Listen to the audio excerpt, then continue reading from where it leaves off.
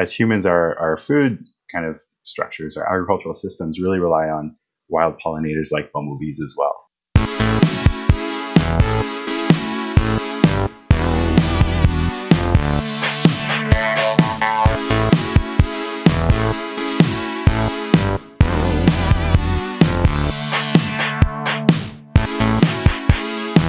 Hey everyone, welcome to Nerdin' About. I'm Space Michael, and with me as always is someone whose favorite superhero is Rogue from X-Men, and that's Dr. Kaylee Byers. I just really identify with Rogue, I think. But to be fair, I don't know that much about the superhero landscape. Maybe it's not true, but you just feel like somebody, I think, who would know a lot about superheroes. Is that true? Well, I mean, like specific superheroes, because, the superhero world is not really the land that I live in. I lived in the Star Wars universe and the Star Trek universe. Comics that sort of connected to those worlds for sure. But lately I've been getting into them a bit. X-Men certainly I really get into, especially the comics, the ideas of being a mutant and changing morphology. And there's some biology in there. There's some science in there a bit. And there's some crossover there with Picard.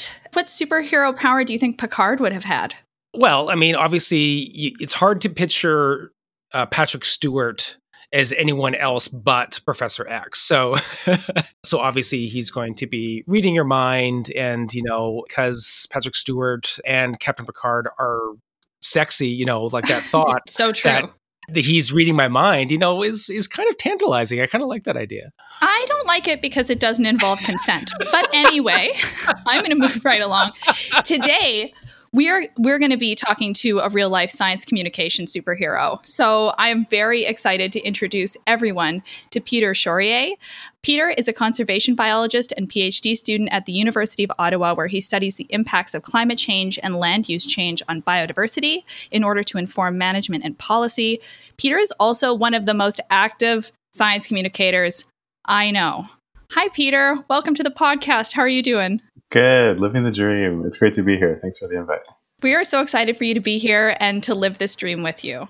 So to start off, for folks who aren't familiar, you're a conservation biologist. Can you tell us what conservation biology is? Yeah, definitely.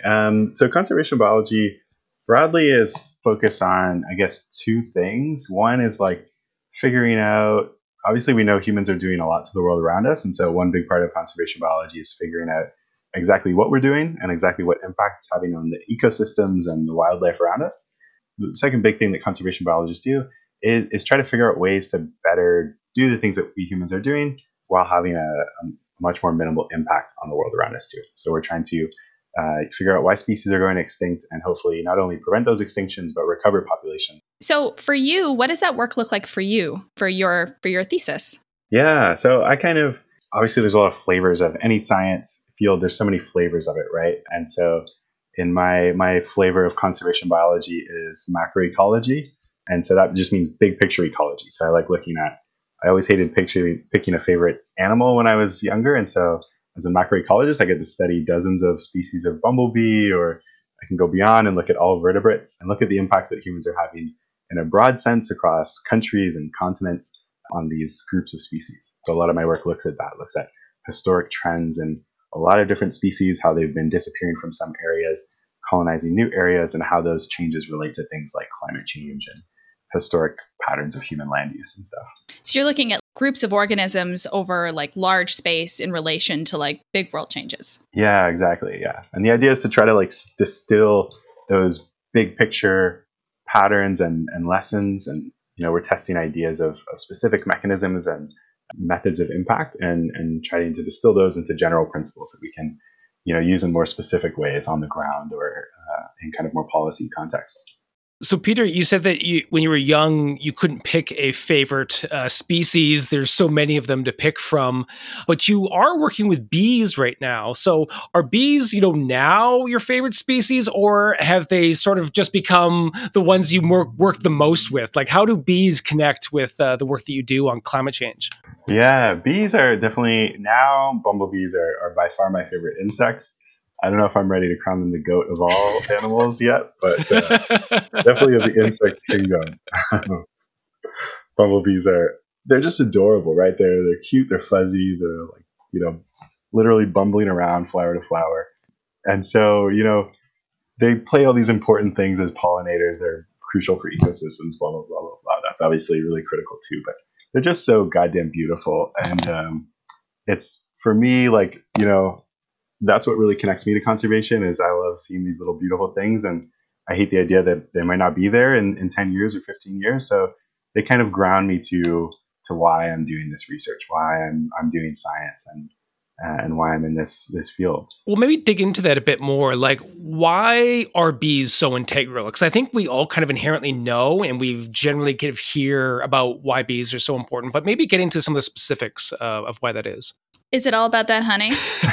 Yeah, actually, so fun fact, it's like well known that honeybees make like huge amounts of honey, but they're really the only bees or among the only bees that make that much. Bumblebees will make like a little bit of honey.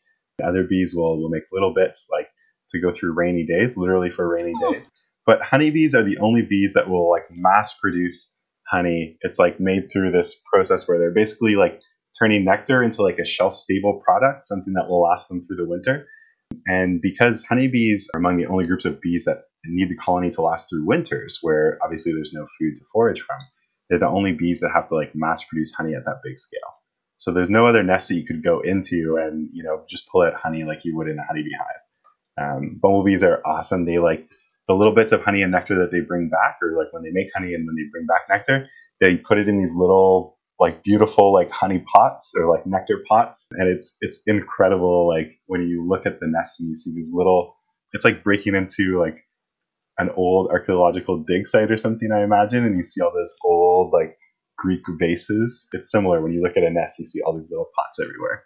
So yeah, fun fact, everybody assumes that all bees make a lot of honey, but of the 20,000 bees that are around the world, only a small proportion of them are honeybees and actually make honey. If all these other bees have like smaller pots of nectar, do they run risks from animals trying to get at those? Yeah, and I know like badgers are notorious for digging up not only honeybee hives, but bumblebee hives as well sometimes. And there are a couple of animals that will go after that. But the thing about, so honey is like processed and it stores for a long time. That's why honeybees do it, so they can last through the winter on these food reserves. For bumblebees that don't, their colonies die out in the winter, and it's only the queen that lives through the winter. So they don't need to keep that food for a long time. So the nectar has, I guess, a quick expiration date. So it might be, this is complete speculation, I don't know, but I love to think of, a badger bursting into a bumblebee colony and, eating all this expired nectar that the bees have just left there. It's pretty great. So maybe let's get back to the original question, was maybe like connecting the dots of bees and humans' impact on them and climate change, the big issue that we're all trying to figure out here. Yeah, definitely. So I mentioned, and you touched on as well, that, bees are really important animals. Obviously, they fall into the group of pollinators. And so anywhere from 75 to 95% of flowering plants need help with their pollination. So they need help transferring pollen from one flower to another. And this is what every flowering plant needs to create fruit, to create seeds, to be able to make other plants. And so bees play a really crucial role of doing that transfer of pollen. So without them, our natural ecosystems fall apart. All of them are, a lot of them are, the foundation of them is different flowering plants, from, the wildflowers that we might know to even things like trees, et cetera, other types of flowering plants, grasses. Some of those can pollinate on their own, but a lot of them need bees and other pollinators. And then, of course, as humans, our food kind of structures, our agricultural systems really rely on wild pollinators like bumblebees as well. Bumblebees especially are great for things like tomatoes, blueberries, things that need buzz pollination, where they need really kind of fat pollinators to really physically shake the pollen off the flower. So smaller pollinators like honeybees or butterflies, they can't dislodge the pollen from a lot of these crops. So bumblebees are really important and in quite a few different ways, both for the wild ecosystems and kind of agricultural systems too. Did you call that buzz pollinators? Yeah, buzz pollination. Oh, that's the fucking cutest thing I've ever heard. The idea of it is even funny. I think like it's literally that these flowers need to be just shook, and they need just a fat fucking bee to land on them and buzz at such a high frequency, or at such like a hard level, that it physically dislodges the pollen from the flower. That's what we call an FFB. Well, and like this relationship can be really intricate, right? I remember in undergrad seeing a video of orchid bees, a species of orchid bee, that the orchid would attract the bee and the bee would fall in, and then there was like a tiny hole for the bee to get out. And in the process of getting out, the orchid would put little pollen sacs on its back and it would allow it to fly away. Oh, hi there. Me again. Sort of from the future. When I was editing this podcast and I got to this part about the orchid bees, I thought, holy science. I did not tell this story well, and it's such a cool story. I felt the need to jump back in with a little more information. So the bees I mentioned are orchid bees. There are many different species. Some species are in the genus Euglossa. Go look them up. They are beautiful little bees. These bees are pollinators for orchids, and what they get from the orchid is scent compounds. So the male bees actually go around collecting fragrance compounds, which they use in their courtship rituals, like a fancy little cologne. And they don't just gather those scent compounds from orchids, but they also get them from things like tree resin and fungi. And so the bees are attracted to these scent compounds and they go to gather them from the orchid. And in the example that I mentioned, I'm specifically talking about the bucket orchid. So they're an orchid and they've got this little bucket at the base. And as the bee is collecting these scent compounds, the orchid has this compound that it releases that's slippery, and the bee can fall down into the bucket and it has nowhere else to escape but through this like tiny opening. And as they go through that opening, that's where the orchid attaches its pollen sacs. It holds the bee there while it glues them on, and then the bee can fly away and off to another flower. So intricate. It's also worth noting that because of this very specific relationship, any loss of these species of bees can also mean a loss of the flower in the future. So let's protect those bees. Okay, back to the episode. Yeah, sometimes it can be super specialized. And it's funny as well, speaking of coevolution, the ways that some bumblebees have evolved to like completely not play by the plant's rules either. Like there's a whole group of bees called nectar robbing bees, and it's kind of a strategy that's spread across a lot of different species. But they, instead of going in the flower, for example, and picking up pollen as they crawl down to the nectar at the base, they crawl around the outside and they'll just cut a slit at the bottom of the flower and take the nectar at the bottom of it. So they completely bypass any of these fancy strategy flowers have evolved, and they just cut right to the chase and get what they need and leave. So smart. I don't think I would figure that out. I would be fully the bumbling bee that just like goes right into the middle and probably gets stuck. Okay, so I know you said that you don't like to pick a favorite, but can I please make you pick a favorite of your pollinator friends? Oh man, this is tough. Favorite pollinator, obviously bumblebee.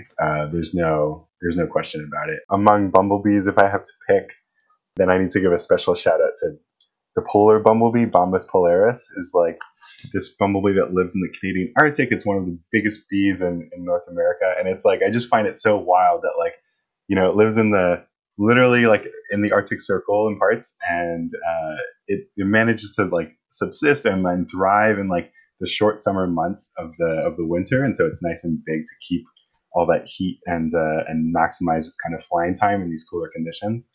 But then I have to mentioning kind of big bees, the biggest fucking bee is the Patagonian bumblebee, and it is absolutely massive. They call it the flying mouse is another name they have for it. I think it can be up to like 4 centimeters, which is like huge for like anything. It would be big for a mouse, I think.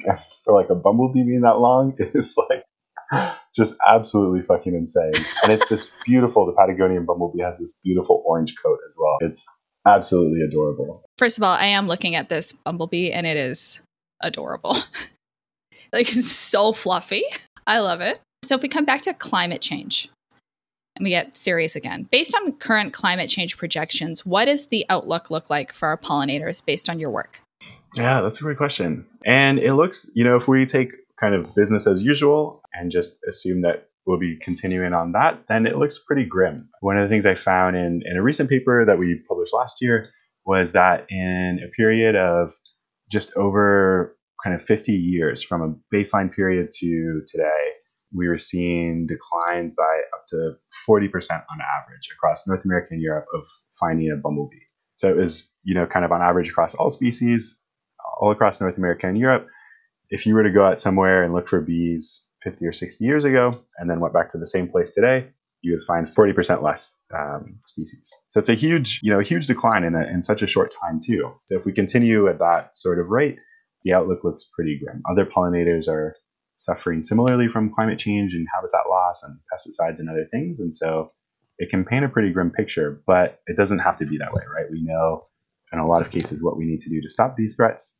We know what we need to do to recover populations. And so it's a depressing picture if we continue business as usual, but there's no need to continue at business as usual. There's a lot of things we can do to stop that. What are the parts about climate change and land use change that are impacting pollinators? It's a lot. It ends up being a lot of things, right? There's, like with most biodiversity declines, it ends up being just a mix of a million different threats that are going on at the same time. For bumblebees, some of the things specifically are, of course, with habitat loss, you see destruction of habitat and of floral resources. So of both the flowers that they might collect nectar from, but also the places that they might go to create nests or to overwinter. So bumblebees, for example, and a lot of other wild bees, in the winter, they find little holes, whether it's, an old mouse hole or they'll burrow something or hide under a log or a piece of bark, and they'll stay the winter there. And then in the spring, the queens kind of awake from hibernation or their dormant period, wake up and set up the whole colony again every year. So habitat loss can destroy those places as well, which is currently a big mystery of. In a lot of cases, we don't know where bees are going to overwinter at all. So land use change and habitat loss plays a role in that sort of way. For climate change, it's also a mix of things. We see that generally ranges are shrinking, and that's related to increasing temperatures in the southern parts of species range. So over the last, again, 50 and 60 year period, as temperatures have been getting warmer with human-induced climate change, the range, if we look at where species are across a continent, that southern range limit is slowly moving further and further north. And when we look specifically at sites and what's happening there, we see that bumblebees are being pushed towards, they're experiencing more and more often temperatures beyond anything they've had to in the past. Mm-hmm. And so it's, one aspect of climate change, not only gradual warming, but more extreme events and more frequent and more severe extreme events. So that plays a big role in terms of pushing species over the edge of what they can tolerate and what they can handle.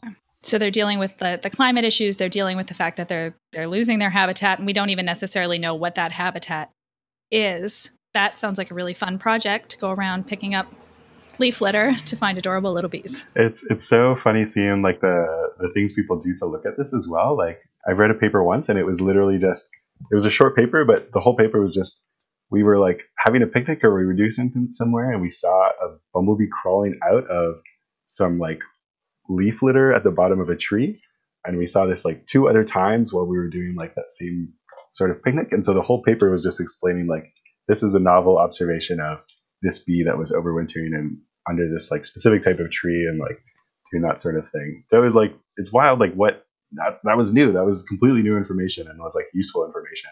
And other researchers, there's one researcher at Queen's who hired like dogs, like old retired police dogs, to like sniff out bumblebee queens to track down where their nests were. So it's incredibly like creative, and the lengths people are going to try to fill in this gap of information. So, Peter, you've painted, this pretty grim picture of our pollinators leaving the planet, or their numbers being greatly reduced.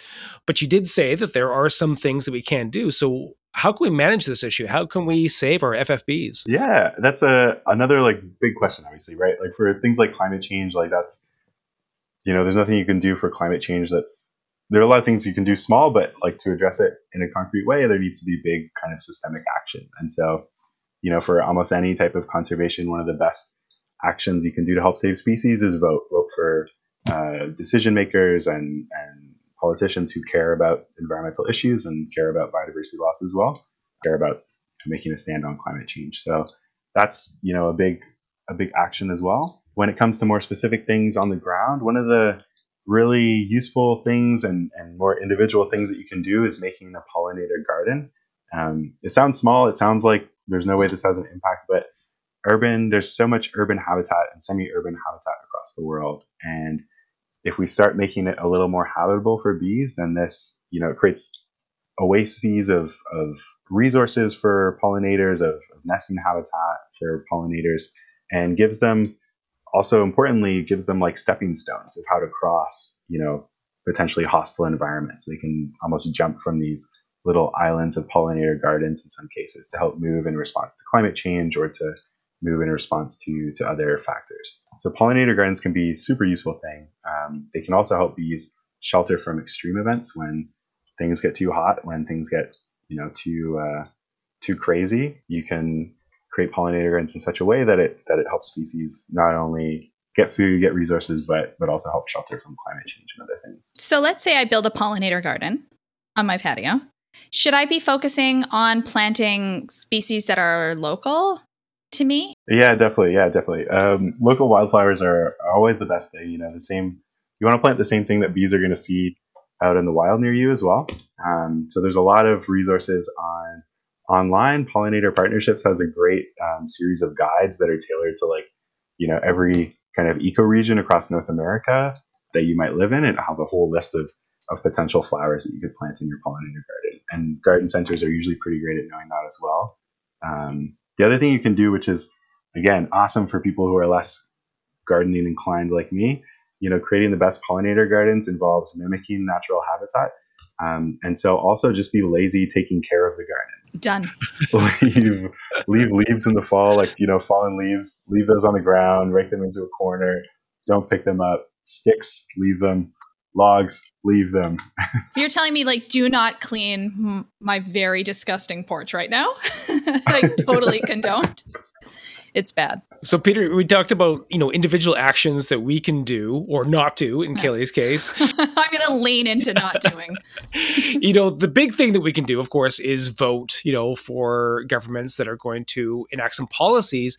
But what specifically do you think that governments should be doing? Because I always get the sense that governments, they have no idea what to do. They would just put some blanket, statements. We are going to do more for the environment. But, from your standpoint as a conservation biologist, what would be some of the recommendations that you would make to a government that does want to make some change? Yeah, definitely. Let me start, start at kind of a smaller, a city level even of things that people can do there, or that municipalities can do. One of the big things, and we saw this a little actually at the start of the pandemic last year, was some cities not mowing road verges, like the road shoulders, where not the shoulder, but right beside it. And so instead of it being just, cut grass, it blossomed into, little shrubs, tall grasses, a lot of wildflowers.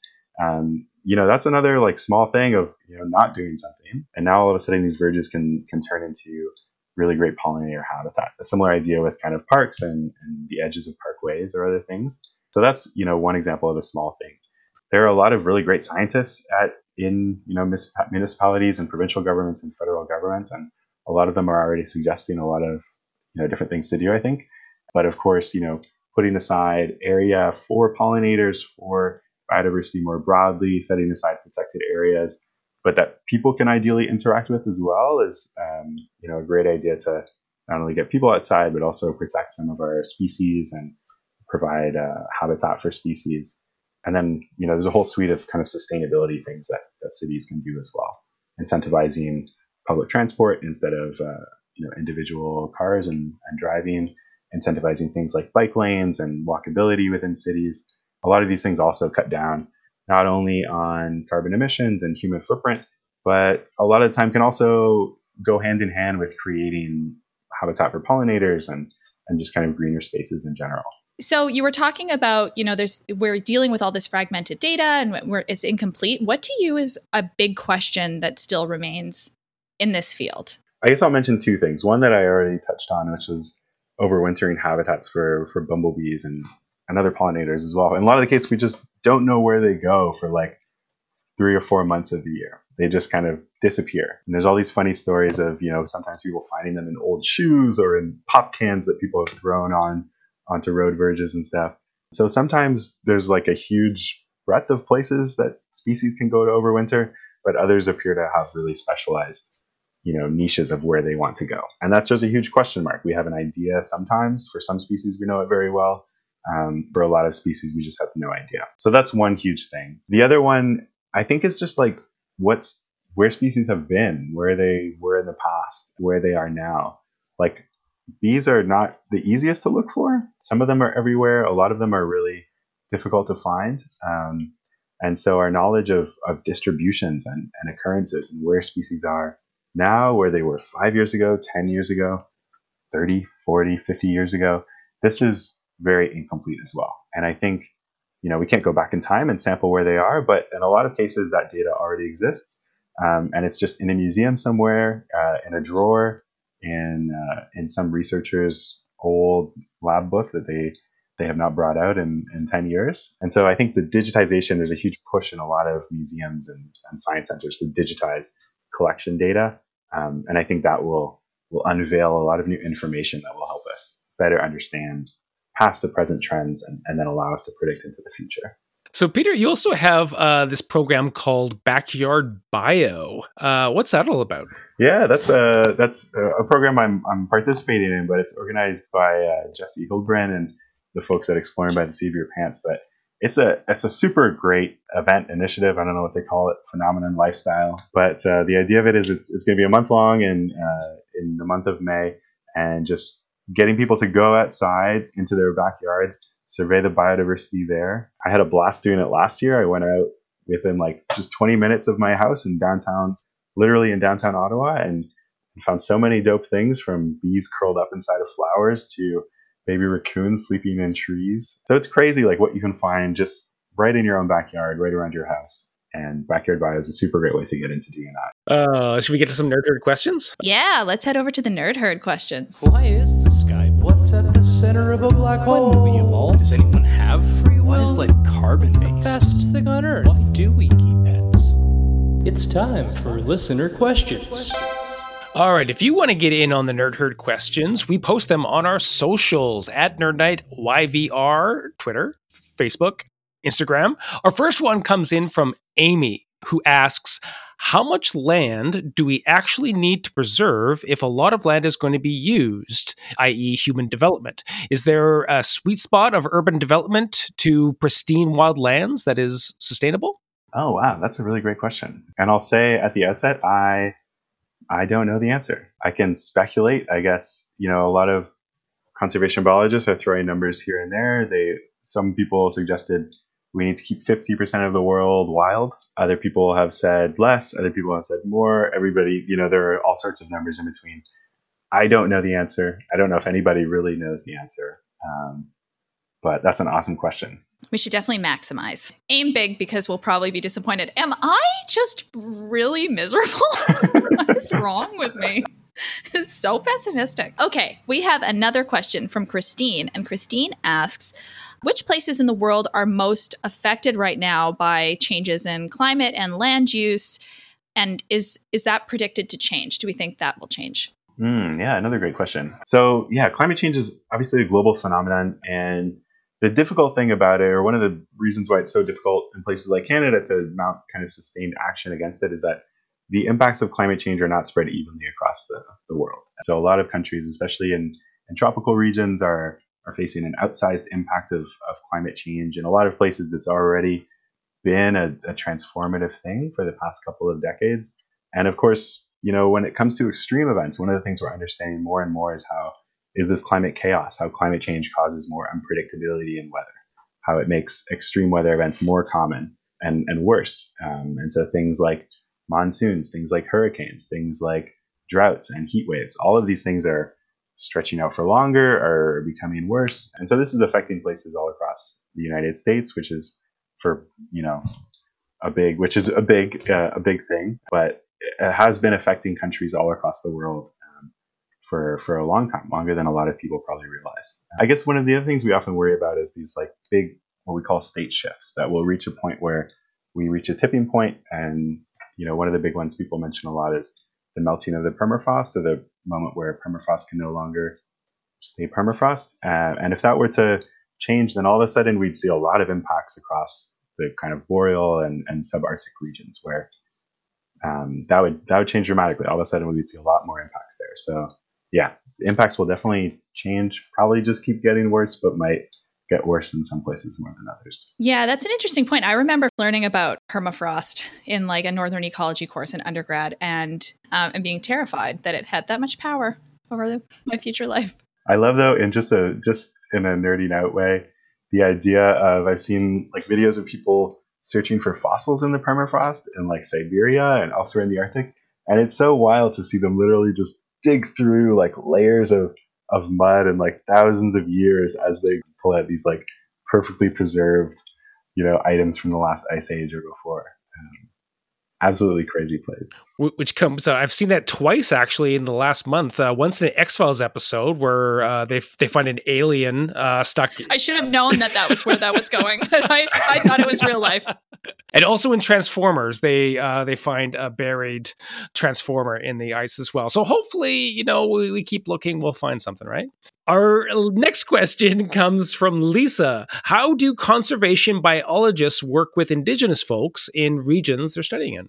Oh, that's another terrific question, and one that a lot of conservation biologists are grappling with at the moment. It's there's a huge reckoning right now across a lot of conservation organizations that for a long time, conservation has operated completely ignoring, at best, Indigenous communities, and that needs to change. Indigenous communities have been great conservationists and protectors and stewards of the ecosystems that they live in for thousands of years. Now we're seeing there's been a huge reckoning of that, a huge acknowledgement, I think, across most places, and a lot of steps being taken to correct that and work together, co-produce protected areas and management with Indigenous communities. And that's awesome to see. A lot of great organizations like Wildlife Conservation Society Canada are doing that here. And of course, more broadly across the world, it's been a really great push, I think. But terrific question. Oh, man. Should we nerd out? I would love to nerd out. What you nerding about? What you nerding about?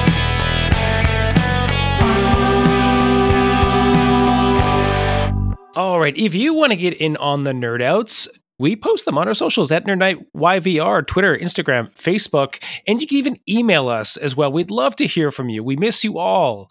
Our first one came in from Lindsay, who is nerding out about stromatolites and beginner snorkeling tips. Peter, how's your snorkel game these days in Ottawa? It's like floating through the Rito. Wanting, I guess that would be. Kaylee, are you a snorkeler? Yeah, I am a snorkeler. I'm also a scuba diver when I can be. So pretty comfortable. Yeah, pretty comfortable in water for the most part. Are you doing it here? Or you just wait till you go to other more interesting waters?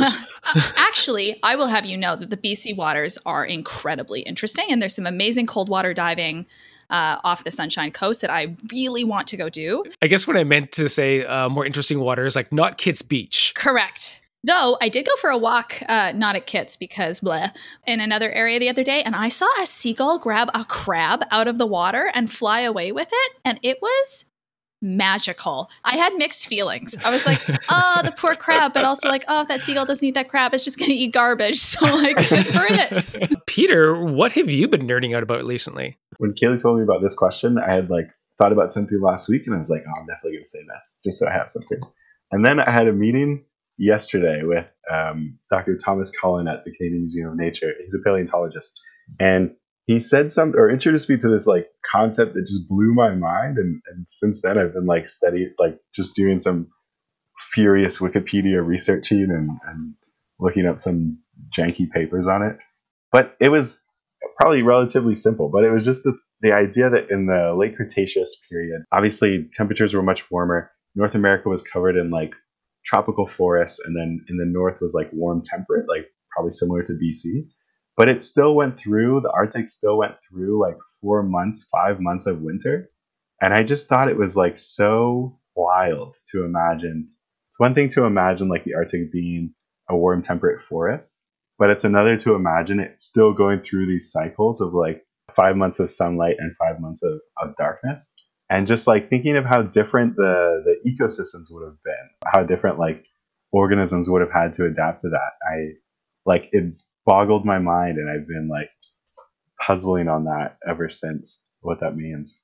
That's actually been coming up a lot recently with some exobiologists thinking about planets, that have really strange orbits, some that are tidally locked, where they would get like 24-hour sunlight. And then on the other side, like they would not get any. And they talk about how like along the Terminator would probably be where so the Terminator is like the line of the light in the dark. Thank you for defining, because I had one definition in my head for that. And that along that line would be where the life would probably congregate, because we'd sort of be able to cross over and get a little bit of both. So it is really interesting. Well, Michael, it sounds like you're already sort of nerding out about that. Is that your nerd out for today, or what do you got? Well, funnily enough, I have been nerding out about Star Trek. Funnily enough, there is a storyline in Star Trek Nemesis, which is one of the newer movies, that did talk about a tidally locked planet. And there was a species that developed on the dark side, and they never saw sunlight, and they're just very kind of evil looking.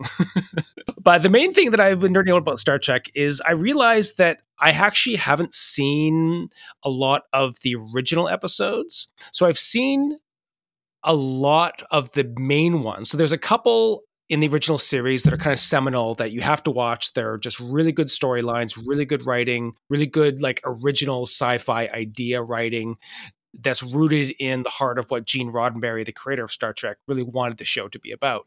But there's also like these other really, really strange episodes that now I realize why they're kind of lost to time, because this is a show that came out in the 60s, and there's a lot of, misogyny, and there's a lot of ideas that at the time, they probably thought that they were being kind of progressive, but like in today's context, they're like, yeah, maybe not. But that also relates to, what I've always said is one of my favorite, and maybe even if I was to say the best character in fiction, which is Spock. Because when I was a kid, I always kind of looked to Spock as being like, this is what you want to like strive towards, stoic, the antithesis of Kirk, who's sort of brash, he's arrogant, and even though Kirk, tends to get lots of success with the female species, that's not what you want to strive for. So what's interesting is Julia Galef, who's a host of a podcast called Rationally Speaking, is also really into Spock. She's even the co-founder of this Center for Applied Rationality.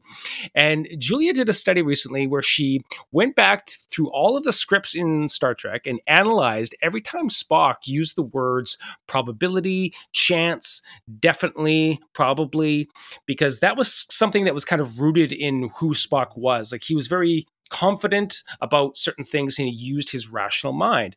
But what she found was that he's actually has an awful track record at all of those things as written into the show.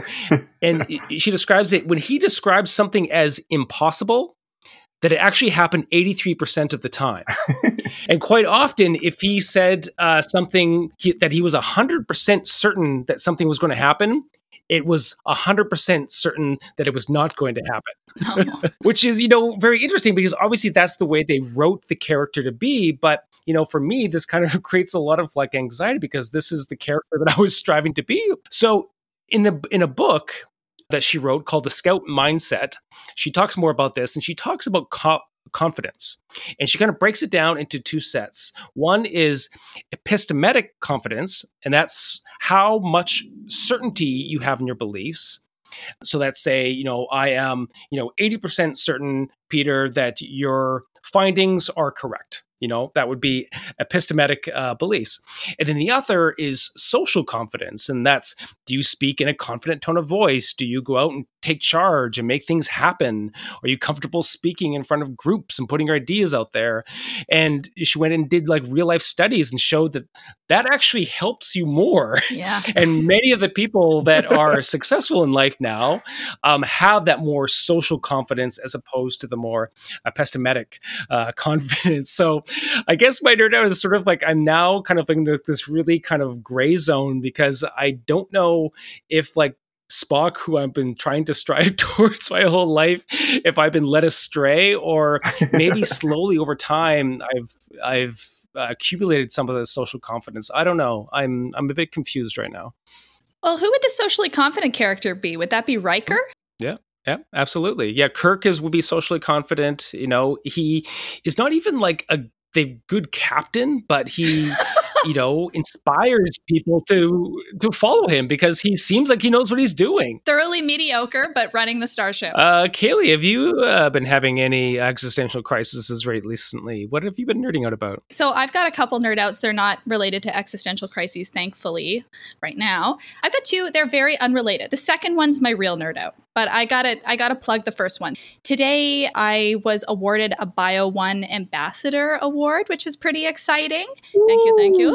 Nice. So the Bio1 Ambassador Award information just came out today. It's by Bio1 Journals. And the reason I'm excited about it is because the award actually went towards science communication. So you were nominated by a journal in which you had published that year if you were an early career researcher. So within 5 years of a PhD, you're currently in grad school.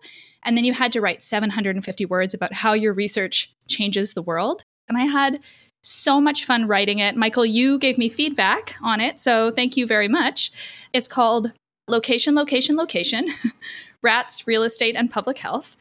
And it's now up on the Bio1 website. And I think I was just excited about it because it was an interesting science communication challenge. And I really appreciated that Bio1 was awarding an effort to make the science interesting to a general audience.